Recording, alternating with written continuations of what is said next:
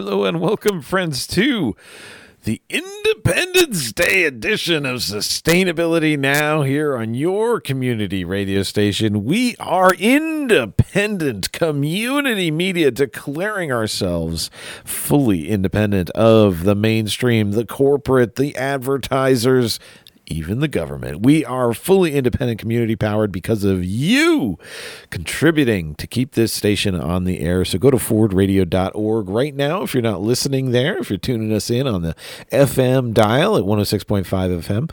But go to forwardradio.org, click donate today, chip in $20 and you could sponsor the entire day's broadcast and keep us independent and vibrant, not just for Independence Day, but the whole rest of the year.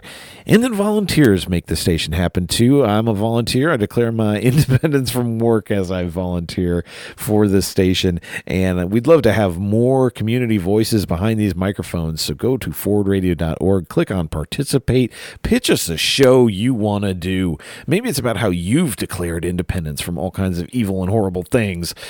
Hey, go to forwardradio.org, click participate now. Let us know what you want to do. We'll get you on the air. Well, what we do on Sustainability Now is talk about how we can all be sustainable now and declare our independence from the injustices and the environmental destruction that are just so common in everyday life. And for this special July 4th Independence Day edition of the show, I wanted to highlight a really important way that we can declare our independence from fossil fuels and turn instead to the power of the sun. That's right. I'm going to bring you some more highlights from the June 4th Kentucky Solar Energy Society annual meeting held at the University of Louisville. Forward Radio was there in the basement of Ekstrom Library, getting you some awesome content that I was really looking forward to sharing out with the public. If you weren't able to attend in person, what we're going to focus on today are some really practical tips for homeowners or businesses who are just thinking about going solar. We're going to hear from Andy McDonald, who is the director of Apogee Climate and Energy Transitions. It's a program of Earth Tools. You can learn more about them at apogeeclimate.org. That's APOGEE climate.org. He's going to give a little solar energy 101. And then we're going to hear a very interesting presentation. I learned a lot from this one. I didn't know so much about batteries for home solar applications. You don't always need battery. In fact, most grid-tied solar systems don't have batteries, but there's sometimes when that would make sense. And we're going to learn what those systems are like and why you would want to consider using batteries from Patrick Farrell of Solar Energy Solutions. So this is going to be some very helpful stuff for people who are considering declaring their independence from fossil fuels and powering their home, business, church, nonprofit, whatever they need, getting their power from the sun instead of fossil fuels. This is exactly what we need to do on this Independence Day. So stay tuned, my friends. This is going to be great. And I take you back now to June 4th, and we're going to hear from Andy McDonald here on Sustainability Now. I've been working with Apogee Climate and Energy Transitions out of Frankfurt, which is a program of Earth Tools Incorporated. And I've been working with solar energy in Kentucky for nearly 20 years now. I started with Appalachia Science in the public interest, which started the Kentucky Solar Partnership with funding from the Million Solar Roofs Initiative, started by the Clinton administration. And we did a lot of educational programming, demonstration projects and the like for about 10 years or more, based in Rockcastle County at the time. So today I'm going to talk with you about just sort of an introduction to solar energy. Some of it may be very basic for some of you, or it may be new. So most of my presentation is going to deal with photovoltaic systems, as those are the predominant use of solar energy at this time. So if you're interested in using solar energy at your home or for your business, it's important to start with a solar energy assessment. And an energy assessment will start with evaluating your energy usage. You need to size the system based upon the usage at your home. So you also need to talk about what your needs and your goals are. And the energy assessment is related to the question of should I install solar or how much solar should I install? But it's a broader question of how much energy are you using, and from various standpoints, using solar energy, it's in itself is not necessarily the only goal. You may be wanting to reduce your energy costs, reduce your environmental impact, become more resilient in your home. And so it's important to think about what your needs and your goals are when you're thinking about solar energy or other energy efficiency investments for your home. And then the strategies that you'll use will depend upon both what your needs and goals are and what resources are that are available to you. So if the resources that you have depend upon, well, your house itself. Do you have, are you living in a very drafty old house? Are you a renter or do you own your home? That's going to be a big factor. If you are a renter, it's going to be a lot more difficult to put solar on your home. And does your house have good solar access? Is your roof suitable for putting solar on it? And if you have, say, a very drafty house that consumes a lot of energy, you may be better off investing in tightening up your house, insulating, air sealing, improving your HVAC system, things like that, before investing in solar, because you won't need as large of a solar energy system if your house is consuming less energy. So these are the kinds of questions that you would consider during an energy assessment. And then you would also need to look at the impact, what utility you're a member of, and does the utility allow you to interconnect to their grid and using net metering, for example. So in much of Kentucky, net metering is available, and that allows you to interconnect. But in some parts of the state, net metering is not available, or there are different rules depending upon the utility. So these are all different factors that go into doing an energy assessment on your property. And then, as I was saying, it's important to do things in the right order in order to maximize the value of the investment that you're making. If you just put solar on a very drafty, inefficient house, you may reduce your electricity bill, but your house will still be just as drafty and uncomfortable as it was before. But if you insulate and air seal it, that investment will also make your house more comfortable while reducing your energy costs, and also will reduce the size and the cost of whatever solar energy system you would need in the future. And then the site assessment will look at the physical structure of the house, where it lays on the landscape, where you have the most solar access, and you may end up considering, should I put solar on my roof or should the solar be ground mounted? If you have a shady roof, you may have a place in the yard which is not shaded, which would be more suitable. And ground mounted systems work very well also. You'll also need to look back at your utility bills and see how much energy you've been using over the past several years. The more years of utility data that you have, the better perspective you're going to have on your requirements. I often find people have a hard time getting together more than 1 year of data. So if I can get 1 year of utility bills, I'll work with that. But if you have more than that, if you have 2 or 3 years, you can get an even better sense of your average. And when you're looking at your utility bills, you also want to consider, have there been any dramatic changes? Like during COVID, there were very dramatic changes in how we used our homes. And so looking at a person's utility bill only from 2020 might not give a realistic idea of what their house usage will be in the future. Or if they replaced their HVAC system in the past couple months, that would have had an impact on the energy bills.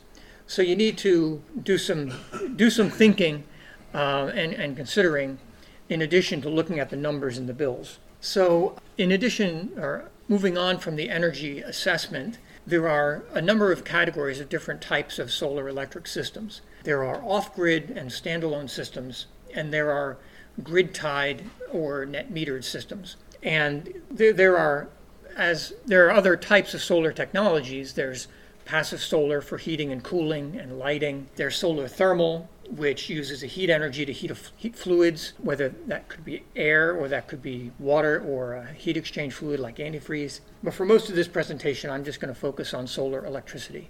So off-grid standalone systems are systems that are not connected to the utility grid and have some type of battery backup usually. And the design of off-grid systems is quite different than the design of grid-side systems because they have very different limitations and different equipment that's required.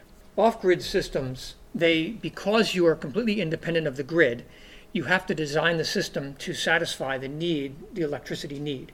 And so your installer needs to do a careful evaluation of how much energy you require at different times of the year. And generally an off-grid system will be sized for the wintertime when the available sunlight is least. And so you really need to understand what your electrical loads are in the wintertime especially.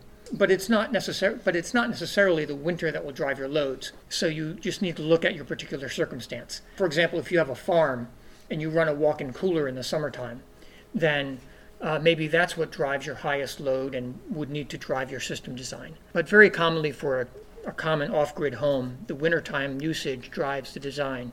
And then the size of the battery is determined by your electrical consumption, as well as how many days of freedom, how many days of autonomy you want to have. So in the wintertime, you might get 5 or 6 days without any sun. And when you're off-grid, you either are using the sunlight directly or you're using your batteries. And so the battery bank gets sized to carry you through all those days of cloudy weather. And then you need to consider, well, what am I going to do if the batteries run down and the sun doesn't come out? Are you comfortable being without electricity for a period of time? Or are you going to put in a generator so that you can recharge the batteries with a generator when worse comes to worse? And those types of considerations all go into the off-grid design. And so if you're living off-grid, or if you're thinking about living off-grid, you have to be a lot more mindful about your energy consumption and all the appliances you're using in your house and how you meet all your needs. So for example, if you wanted to be off-grid, you may not have a conventional HVAC system because they really consume a lot of electricity. So a lot of folks that I know who are off-grid heat with a combination of passive solar and wood stove. And then very often you don't have air conditioning in off-grid homes because air conditioning is a high energy load. However, you can use air conditioning in off-grid situations if you, without building a gigantic system, if you just expect to run the air conditioning in the summer when the sun's available and not draw from your batteries. And you can make that work too. So there's a lot of design considerations that go into off-grid living as well as off-grid PV system design. The primary equipment in the off-grid system includes the solar panels and the racking, an inverter which converts the solar electricity, which is direct current, into alternating current if you want to have AC appliances, and then a charge controller which regulates the power output from the solar array and ensures that the batteries charge properly. Without a charge controller, your batteries, if you connected your photovoltaic panels to your batteries directly without a charge controller, you would pretty quickly overcharge and destroy your batteries. So you need a charge controller, and some are very small and simple, and some are larger and more sophisticated, and it depends upon your needs and your budget what type of charge controller you would require. And not all off-grid systems have inverters. Some off-grid systems use direct current only, and you can do that. But because most of the appliances that we use on a daily basis were designed for AC power, inverters are very common in off-grid systems. And there are very simple, lower-cost inverters that don't have a lot of power output, and there are larger inverters that have a much higher power output, which can handle a wider range of appliances. So choosing the equipment is a significant element in the design process to make sure that the equipment meets the needs of the customer. So moving on to grid-tied and net-metered systems. I often use these terms interchangeably, but they're not exactly identical. They don't exactly mean the same thing. Grid-tied systems is a broader category of which net metering is a subset. So if you have a PV system and it's connected to the grid, you're grid-tied. But you may not have net metering available. Net metering is the policy structure that allows the customer to get credit for the energy that they put back on the grid at a specified rate and enables the customer to interconnect with the utility. There are maybe 35 or 40 states that have net metering policies, and Kentucky's one of them. And Kentucky's net metering law dates back to about 2003, and in many respects is a good net metering law. And the utilities worked very hard for several years to kill net metering. And they didn't quite kill it, but they did it harm. But with many thanks to Matt and the SEIA and many of the people in this room and many people around the state, we were able to preserve many of the key facets of net metering. In essence, net metering is what allows you to interconnect with the utility and have a formal agreement with the utility of how they deal with the energy that you produce and the energy you consume and the energy that you feed back to them. So this is an example of two net metered systems. This is Earth Tools, the company that I work for, which primarily sells agricultural equipment, but we have a clean energy side of the company. And Earth Tools now has 3 different net metered systems adding up to about 32 kilowatts.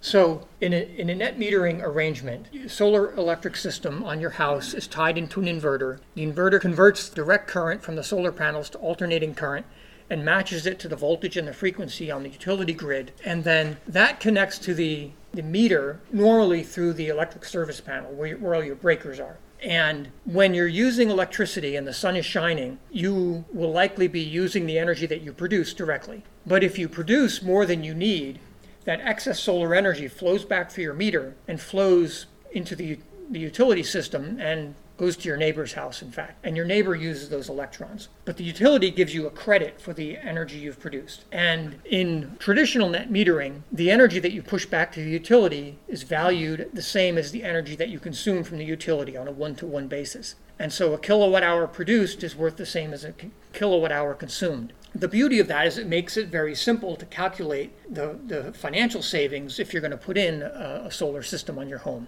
And that's one of the most important things about net metering, is it's simple. And when the utilities lobbied the legislature to change net metering, it ended up going to the Public Service Commission. The statute requires the Public Service Commission to decide how the utilities will be compensated for the cost of serving net metering customers. And the Solar Energy Society, along with the Solar Energy Industry Association and other organizations, intervened in 3 cases where the utilities applied to change their net metering in rate cases. And the end result was that the commission set the rate for excess power that you generate back to the utility at approximately 75 to 80% of the retail rate. And so, if you are a new net metering customer in Louisville or as a customer of Louisville Gas and Electric or Kentucky Utilities, the energy that you produce and consume immediately is still valued at the retail rate.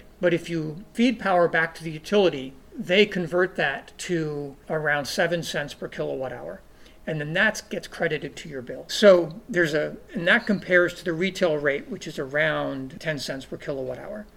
So the changes to net metering make it a little more complicated for the customer to calculate their savings and gives the utility a little bit more of an advantage and takes away some of the value for the customer. This is another example of a net metering system in Frankfurt, a system that Earth Tools installed a few years ago on a golf course. This is a net metering system at a shop in downtown Frankfurt. This is my home. My wife and I have an organic farm in Frankfurt, and we renovated an old farmhouse using passive solar design, and we were able to be net zero on less than 2.3 kilowatts in our home. So when you're looking at putting solar on your property, it's good to have an idea of system sizing, of what size system is needed to serve your needs, and to have an idea of costs. So in Kentucky, if your solar array is going to produce energy depending upon the site conditions. So if a solar panel is facing due south at an optimal tilt angle, which is around 35 degrees if it's at a fixed tilt, then it's going to produce around 1,300 kilowatt hours per year in Kentucky. If it was in Arizona, it would produce more. If it was in Alaska, it would probably produce less. But in Kentucky, that's the number that you can expect for an optimally located fixed array. And then when you do the site assessment, you can make do some offsetting. So if there's some shade, you figure, well, you're going to produce a little less.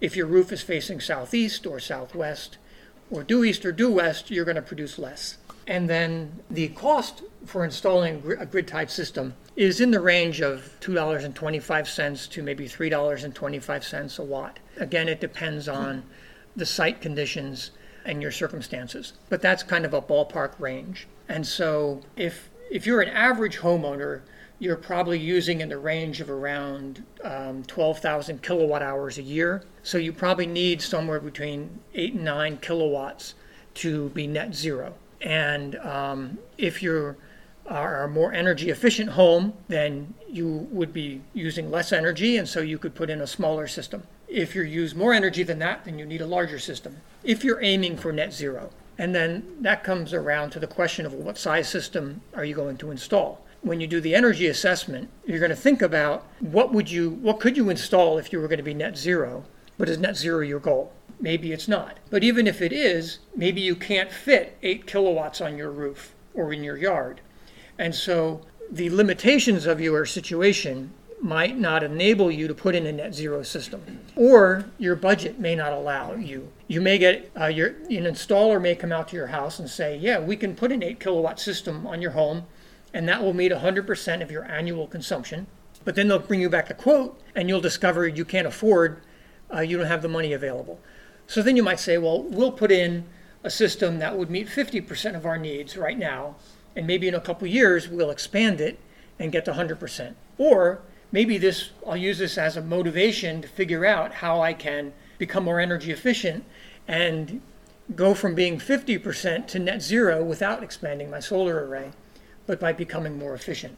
And so this kind of rule of thumb just can be helpful if an installer comes to your house to give you a reference point to whether they're giving you good information and a reasonable quote as well. If you're going to add batteries, the system cost is going to increase substantially.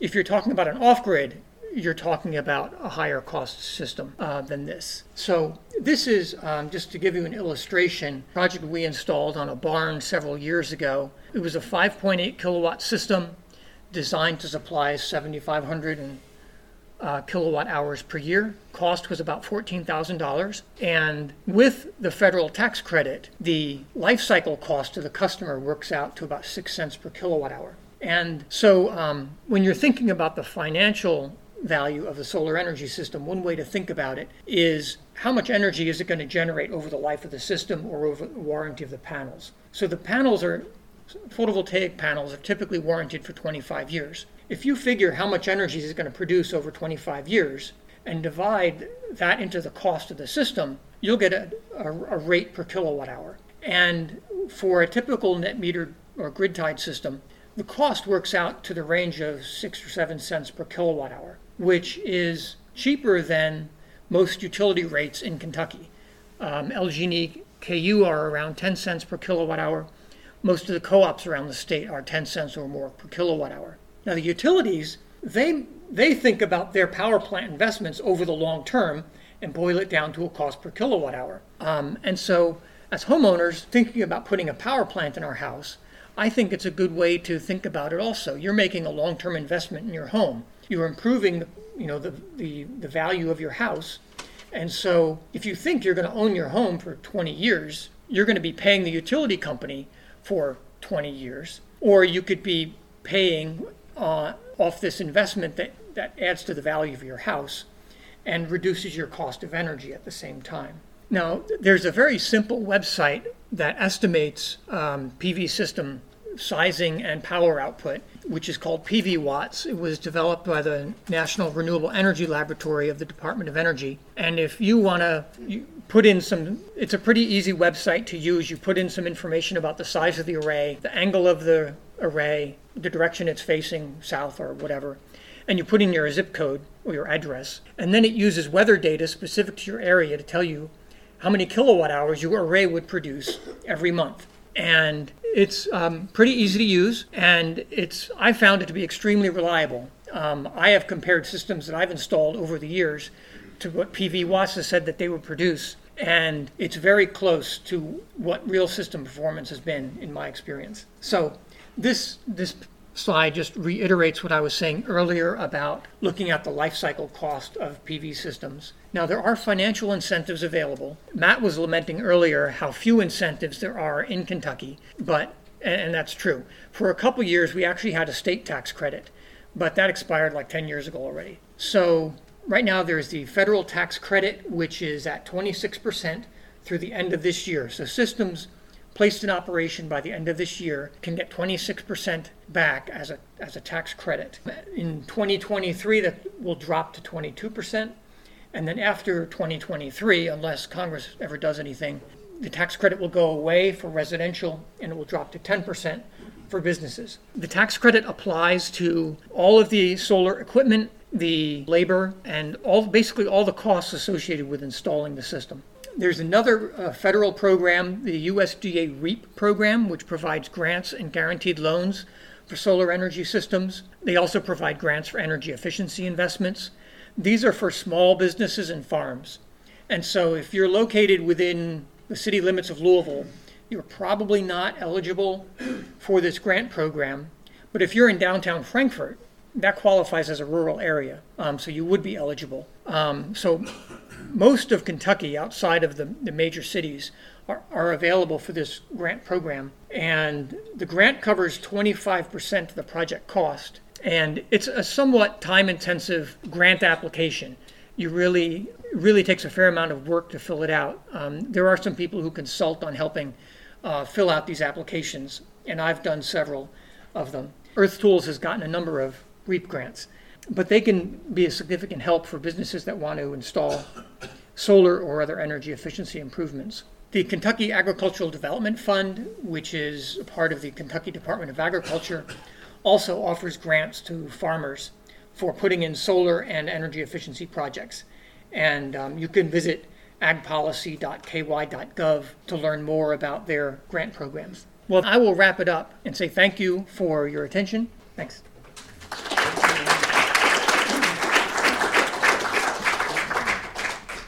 What a font of knowledge. So next we're going to dive deeper into the subject of batteries. You've been hearing them referred to several times, and I heartily agree with what Andy said, that if you just hook solar panels up to a battery without a controller, you'd ruin the battery array pretty quickly. And depending on the chemistry, you might get the whole thing to blow up. But Patrick's going to run down some of the possibilities and a little bit of the considerations. So I've been working with Sumeda mostly on the Solar Over Louisville campaign. We've had about 850 people sign up. I've probably talked to 400 of those people. So very much this presentation is really geared towards you're a homeowner, you're interested in solar, you're thinking about battery storage, but if we sat down and had a conversation about it, we'd run out of things to talk about in about 30 seconds. This is geared to you. So yeah, battery storage is becoming increasingly common. About 30% of our projects include storage. So it's very much kind of considered an add-on still, but is increasingly common. So just a little bit about us at SES. I mean, there are dozens and dozens of solar installation companies here in the state, a lot of which do really, really great work. So I know we've had some SES people here, but you could easily get half a dozen quotes and they'd all be from great installation companies. But just a little bit of background here. So give a little bit about SES. So based in Lexington, have an office in Louisville, but kind of operate regionally. So Indy, Cincy, basically the three states, Indiana, Ohio, Kentucky. Over half of our projects are in Kentucky, and a lot of residential, but a mix of kind of institutional, large-scale commercial, even some smaller kind of utility scale stuff. So yeah, but certainly kind of pride ourselves on technical fluency, much more consultative approach, and are very kind of plugged into a lot of these upcoming trends and more common kind of questions around solar. But I will start with just a disclaimer of things I'm not going to talk about. So batteries you can go through all sorts of rabbit holes about it. There are loads of different types of battery storage systems. I'm going to try and use a broad brushstroke and hit the 75 to 95% of use cases here. So there will be things that I don't mention that are out there. I'm not going to talk about Surrot batteries. I'm not going to talk about lead acid or flow batteries. Certainly not utility scale. That's out there, that exists. If you want to wire a bunch of Nissan Leaf batteries together, maybe Andy could build it. I'd prefer not to talk about it, honestly, because the vast majority of people are not doing these things. The vast majority of people are looking at kind of your simple lithium battery that's covering a significant portion or doing a whole home kind of backup. So broadly, if you don't have solar and you're considering about battery storage, or if you have existing solar and are interested in batteries, as I said, around a third of our projects include storage. So it's common, but not essential to a solar system. I mean, most systems are still grid tied, but a lot of folks that I talk to say, it's probably not on the cards for now, but I want to be kind of battery ready. I'm interested in it. I want to learn more about it. And I want to make sure I don't do anything today that kind of locks me in and makes decisions I didn't know about that restricts me in the future. So, principally as a homeowner, the way to think about battery storage, the main thing is, net metering and what your utility compensation structure is. Andy touched on it. A lot of folks already know about net metering. But whatever your utility credits you when you push excess energy out to the grid, that's going to dictate how you should think about battery storage and whether or not it makes sense. So, if you're down in Bowling Green and you have Warren, County as your utility, they credit you hardly anything if you push energy out onto the grid. That's a very different situation than if you live between Lexington and Louisville. Most of those utilities credit you 1-to-1. So just very, very kind of high level, one of the pitfalls to solar that most people assume is true that is not, is that if you just have solar only, you are not addressing any reliability need. So if the grid goes down, you're down just like your neighbors if you just have 8 or 10 kilowatt system on your home. That's to prevent backfeeding out onto the grid. You can't control that energy production, and so it's a real safety hazard for the linemen and women out there solving the problem. You want to prevent energy from backfeeding, so built into those inverters, since there's no grid voltage, shuts your array down. So, solar is addressing the environmental, the social, the, cost savings on utility bills, certainly insulating yourselves from future price rises. It is not addressing my resiliency in terms of energy. So that's some of the value added in a battery, right, is that it does do that. If you have a utility that credits you very little for energy, there could also be some financial savings to be had in a battery, which I'll get into in the next slide here. But that's basically what it is, right? So the battery sits between your solar and the home. Rather than just going solar to your home, now it can be, the grid goes down, solar feeds your battery, battery feeds your home, kicks on, it's an automatic process. The cons is that they are not cheap. So, like Andy alluded to, it can double the cost of your installation if it's a relatively small system. There's no situation where it's not a big chunk of the cost. And so that's like I said, a lot of folks, if they can't do it today, they opt for, let me do solar, let me be ready for battery storage, and then a year or 2 years down the line, look to put that in. That's really common too, and that's relatively simple. The other con is that, all the major manufacturers, basically, of those lithium batteries, it's a 10-year warranted product, whereas your solar is 25 plus on pretty much all components typically. So there is a little bit of that time sink difference, which is kind of a drawback. I know a lot of folks here probably already know a lot about net metering, so I'm not going to dive crazy into it, but that is sort of how I frame the two camps of how to think about battery storage is, fundamentally your solar is being tied into your home electrical panel. That's going to be the first path for all of that energy. And so, hard to say for any given home, but typically if you're trying to cover 100% of your usage on an annualized basis, roughly half is going to get just immediately self-consumed, right? It's going to go right to your AC unit, refrigerator, whatever. When that happens, it doesn't matter what the utility credits you for excess because you're cutting them out of the process altogether, right? You're not buying energy in the first place, so that's full retail value. However, it's 2 p.m., your solar is pushing energy out onto the grid, then it really does matter what your utility is and what they credit you. So in around Bowling Green, it's like 20 to 30% of what you pay them. LG&E, it's like 60 to 65% today. Basically between Lexington and Louisville, Intercounty, Bluegrass Energy, Shelby County, all those utilities, it's full 1-to-1. And so, if you do have that full 1-to-1, basically you're thinking about storage in a similar breath as like a backup generator, right? The value added there is totally in the resiliency, the reliability kind of bit, right? It's an automatic process. It kicks on immediately. You're certainly not having to worry about fuel cost. It's not crazy loud, but it's a similar kind of purchasing decision as a generator. That's the need that you're filling there because it doesn't matter if you're pushing energy out to the grid or self-consuming it. If you're not having to buy energy in the first place, your utility is crediting you 1-to-1. If you have something that is short of that, so, LG&E is a little bit short of that. KU's, about 70% crediting today. But, if you're in Duke, Indiana, after the end of this month, they're going to credit you similar to Bowling Green, where it's 2 to 3 cents a kilowatt hour. And so you can imagine some financial justification to a battery too, where let's say it's 2 p.m. and you had solar. Well, now if you have a battery, it's going to feed your home first.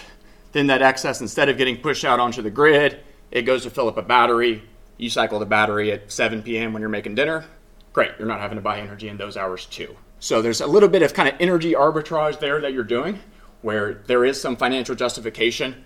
I will say right now in this area of the country, there's no one that buys a battery solely for that reason. That's kind of gravy on top. You're probably addressing a reliability need too, because it's kind of back of the napkin arithmetic, right? It's like you're saving 8 cents a kilowatt hour, and it's 13 kilowatt hour battery. You're saving a couple dollars a day every day, but you're spending 15 grand for a battery. That just doesn't add up over 10 years.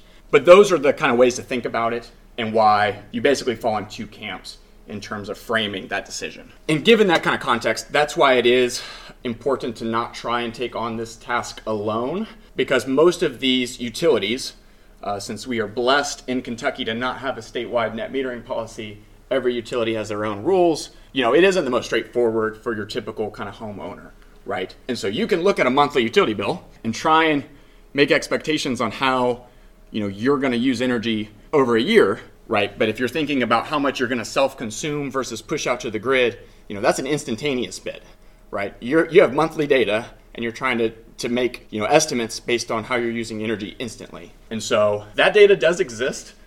Sometimes it's not something that a typical residential project would do, but I've seen it. So with Solar Over Louisville, I had someone who had a smart meter on their home. They had 15-minute data on how they used energy all of last year.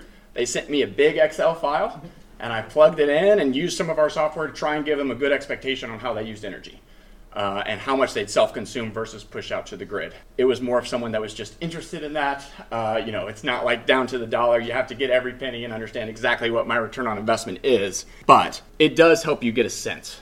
Right. And that's where batteries are used in commercial applications, because they are built in a very time sensitive manner.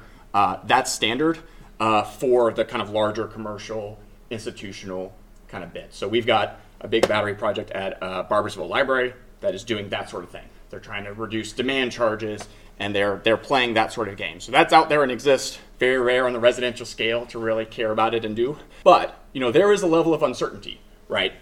If you are just looking at this, and I don't get the energy nerd kind of homeowner that just really wants to know, right? What I'm doing is taking monthly data and plugging it into a generic Department of Energy provided residential load profile. Or some utilities have load profiles on their customer base. But still, that's a huge pool of people, and you're trying to make predictions about an individual home. Right, there's some fair uncertainty where maybe the data just doesn't exist. But again, the vast majority of people are not doing this.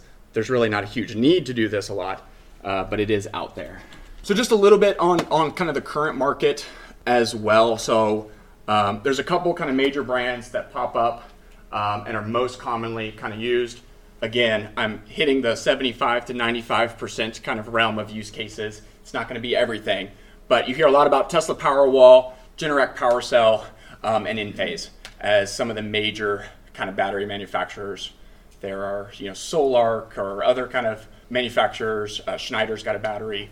Loads out there, but these ones are the ones that pop up again and again. So these are the ones I'm principally going to kind of address.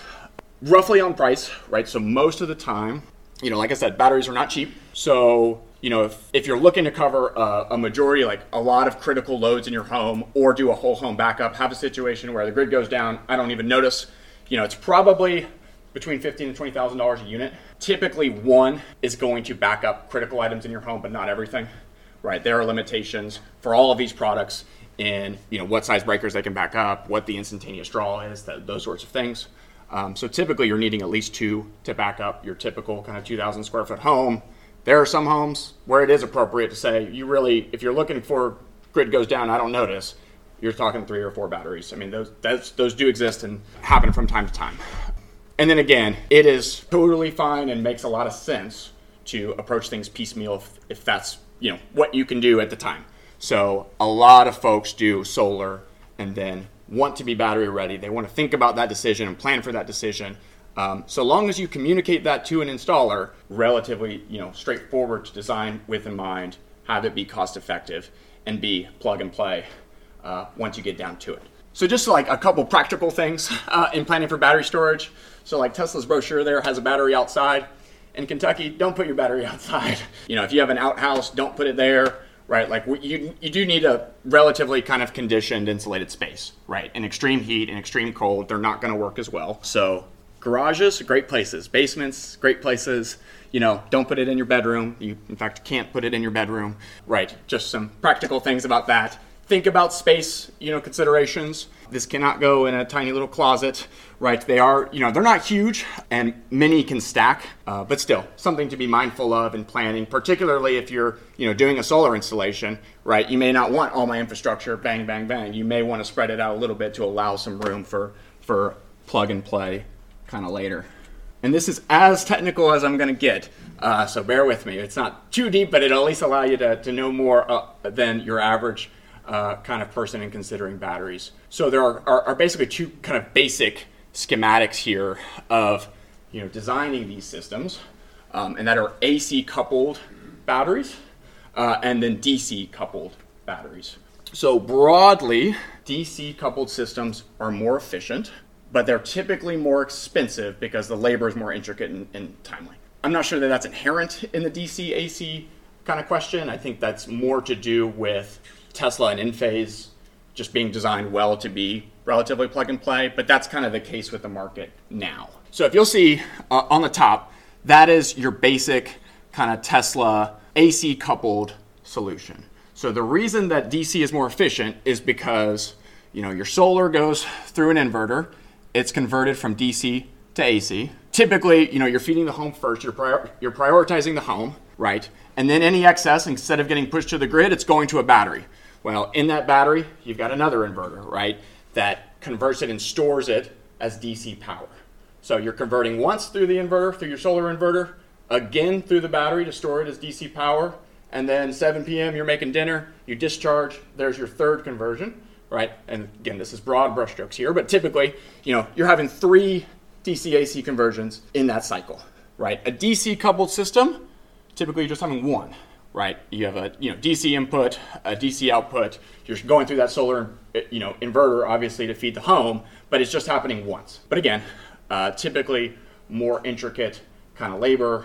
I think Steve jokes that his basement looks like a nuclear power plant. I don't know that that's always typical, but yeah, that's kind of the trade-off you're making. And the reason that's important is because your inverter selection, if you're going solar today and you're thinking batteries 2 years from now, what inverter you choose kind of locks you into one of these schematics. It doesn't necessarily. You can always retrofit and change out inverters, right? But if you wanted something that would be applicable for a DC coupled battery, you've read a bunch about, Generac Power Cell, and you really want that, great. You should tell your installer that, because that would affect their inverter selection from the onset. So those are the kind of things that do matter. It's not like you can't retrofit it, but you would swap out an inverter and you'd be paying an extra, $1,500 or whatever that product is.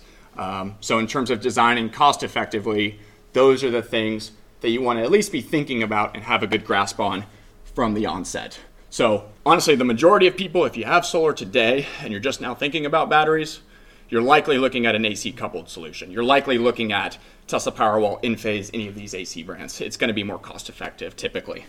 And then I'll also just kind of add as an interest in where things are going with this is that there are all kinds of kind of home energy devices here that are beginning to think more intelligently about how we're using our solar and storage. So one that I'm really excited about, and there are other products very similar, it's like a SPAN. It's a smart electric panel where grid goes down, you preset must have, nice to have, non-essential. And it pings your phone and says, you've got 8 hours. Do you want to drop these things or do you want to keep them, right? And you can do yes, yes, no, or whatever, and it tells you, here's how much you can expect now for things to last you. That's probably the trickiest question that I will get from the onset is people are like, how long will a battery last you? And it's like, I don't know, because there's so many things. It's how much solar do you have? What are we backing up? Are we just backing up your refrigerator and some lights and some outlets, or are we trying to attack a heat pump and an EV and a hot tub, right? Level of solar, level of storage, what we're trying to back up, those have huge implications on, how long things are expected to last you. As a broad range, typically the lowest end I see where I think this is the expectation I'd set, thinking week-long February ice storm. On the low end, I've had folks where it's like 8 to 12 hours. Typically, you're in the day and a half realm The nice thing about having storage is that your solar does continue to top off a battery in an outage, which is not true solar only. So if the grid goes down and it's, June, great. It could be 4 or 5 days because you're continuing to refill that battery every single day. That's typically not the situation where people are worried about batteries and buying it. They're worried about the ice storm. So I never really count on that. But yeah, the other just kind of note I will add here before getting back to the whole home kind of electrification, but is that different batteries have different storage capacities. So they're all within a lot of them are within a relatively close range.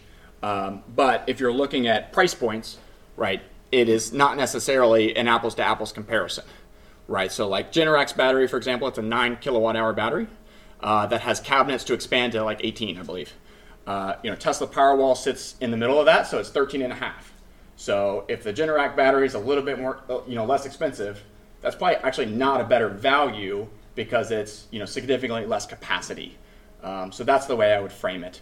And there are also, sometimes I'll get calls from people that are like, I found this battery that was dirt cheap. And I look up a spec sheet and it's like a 1 kilowatt hour battery.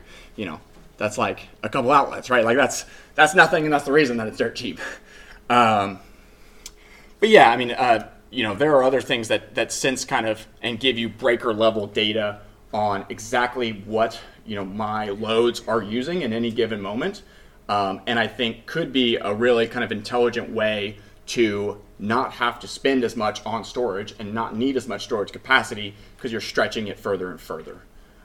So that's just beginning to emerge. We've installed like a couple of these span panels, and there are other products like it, but that's some of the things that are coming and are exciting and interesting about battery storage.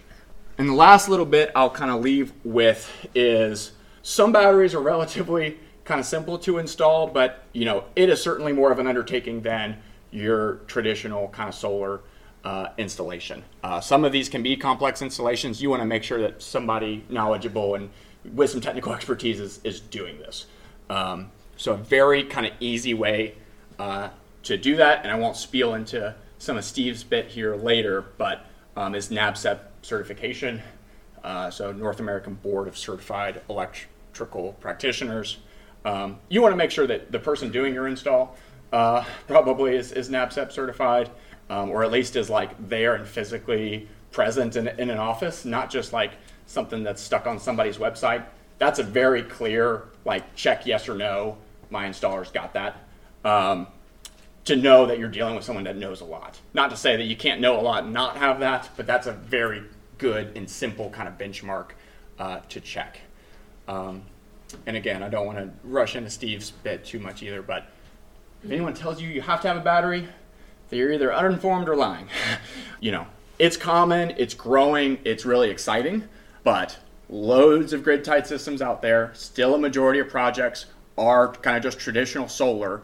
It's something that, maybe in the next couple of years will be more like half of projects. But still, it's a different need that you're trying to address for a different reason, and certainly comes at a price point.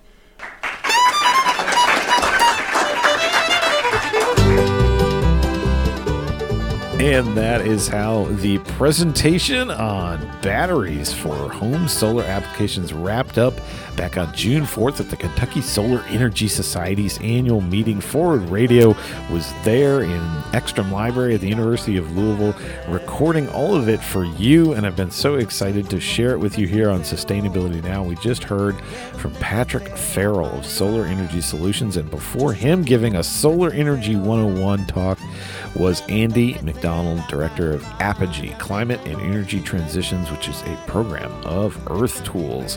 Great stuff, and I hope to bring you the rest of that great annual meeting on a future program. But for now, my friends, it's time to get your pencils sharpened and your calendars out. Get ready for action in sustainability this week. Declare your independence this week, so stay tuned.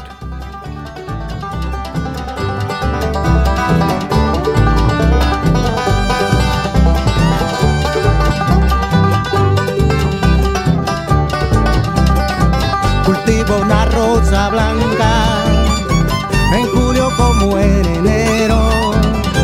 Cultivo una rosa blanca en julio como en enero. Para el amigo sincero.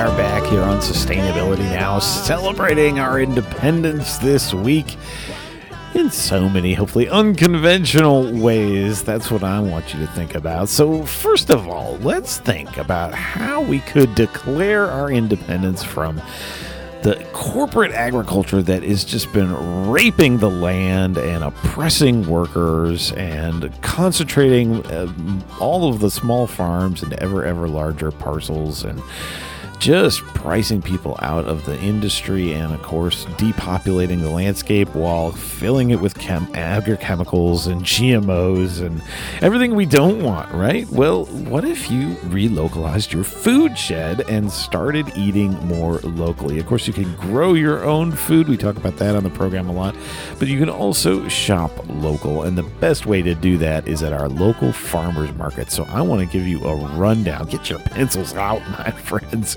of all the incredible farmers markets that take place in Louisville during the summer.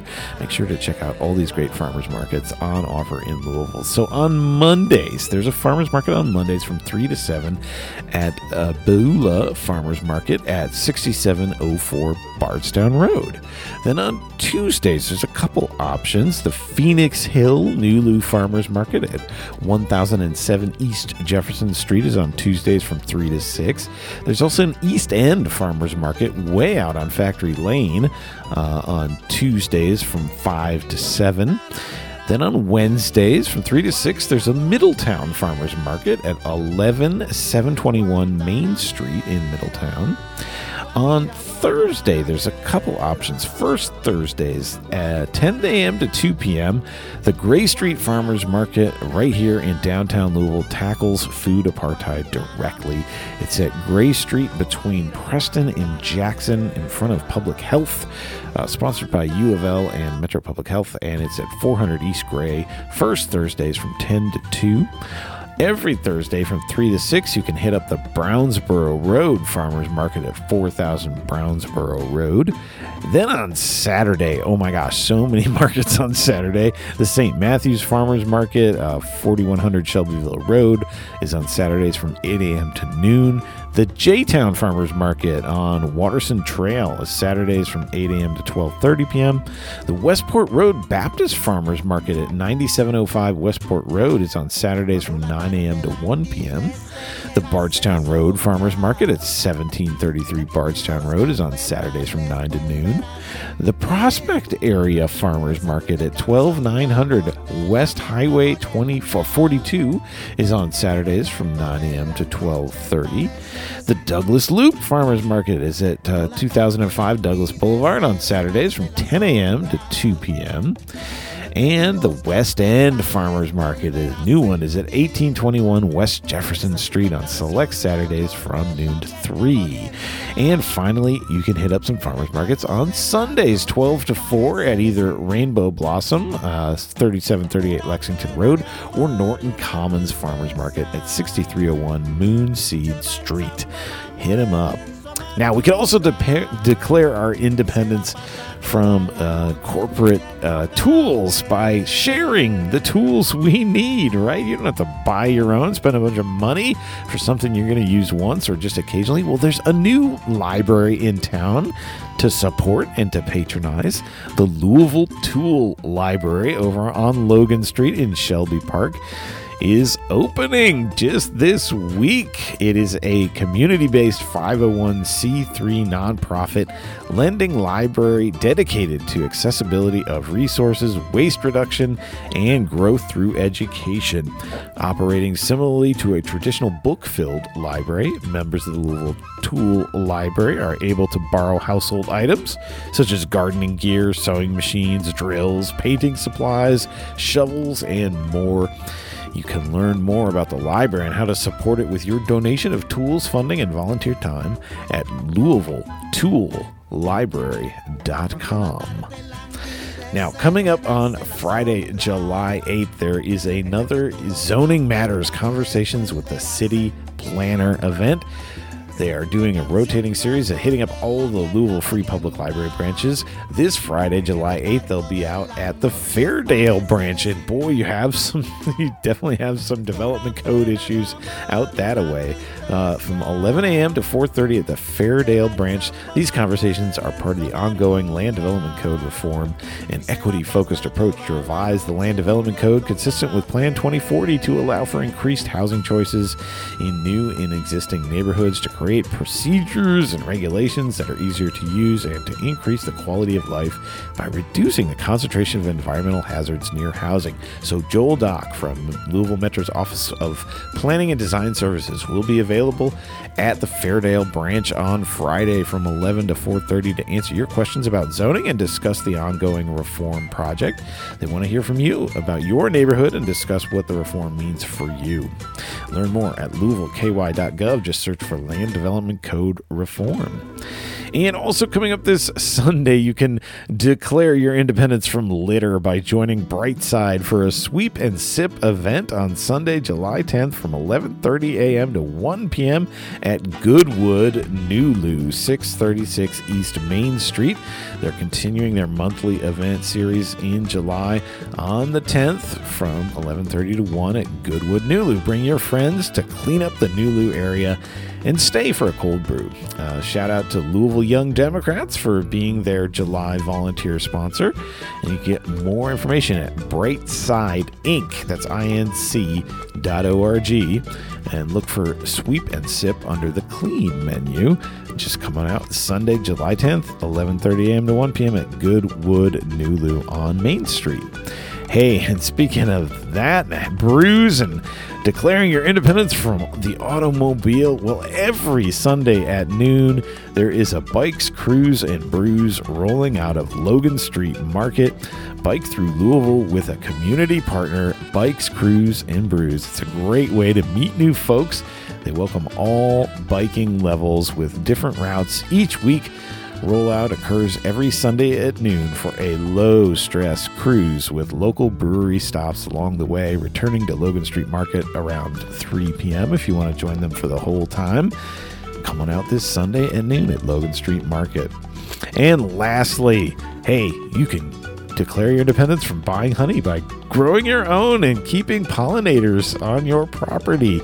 And the Kentuckiana Beekeepers Association is here to help you learn how to do that. They have great field days all summer long, and this coming Sunday, July 10th at 5 p.m., their field day is going to be out at McGill's Apiary. You won't want to miss this chance to get in the hive with some fellow beekeepers and learn from them, whether you're a newbie or an experienced beekeeper. These are always great events. So learn more at kyanabees.com, kyanabees.com. And that's all the time we have for today here on Sustainability Now. Thank you so much for tuning in. Happy Independence Day, everybody, and I look forward to being back in your ears again in 1 week's time. Be well.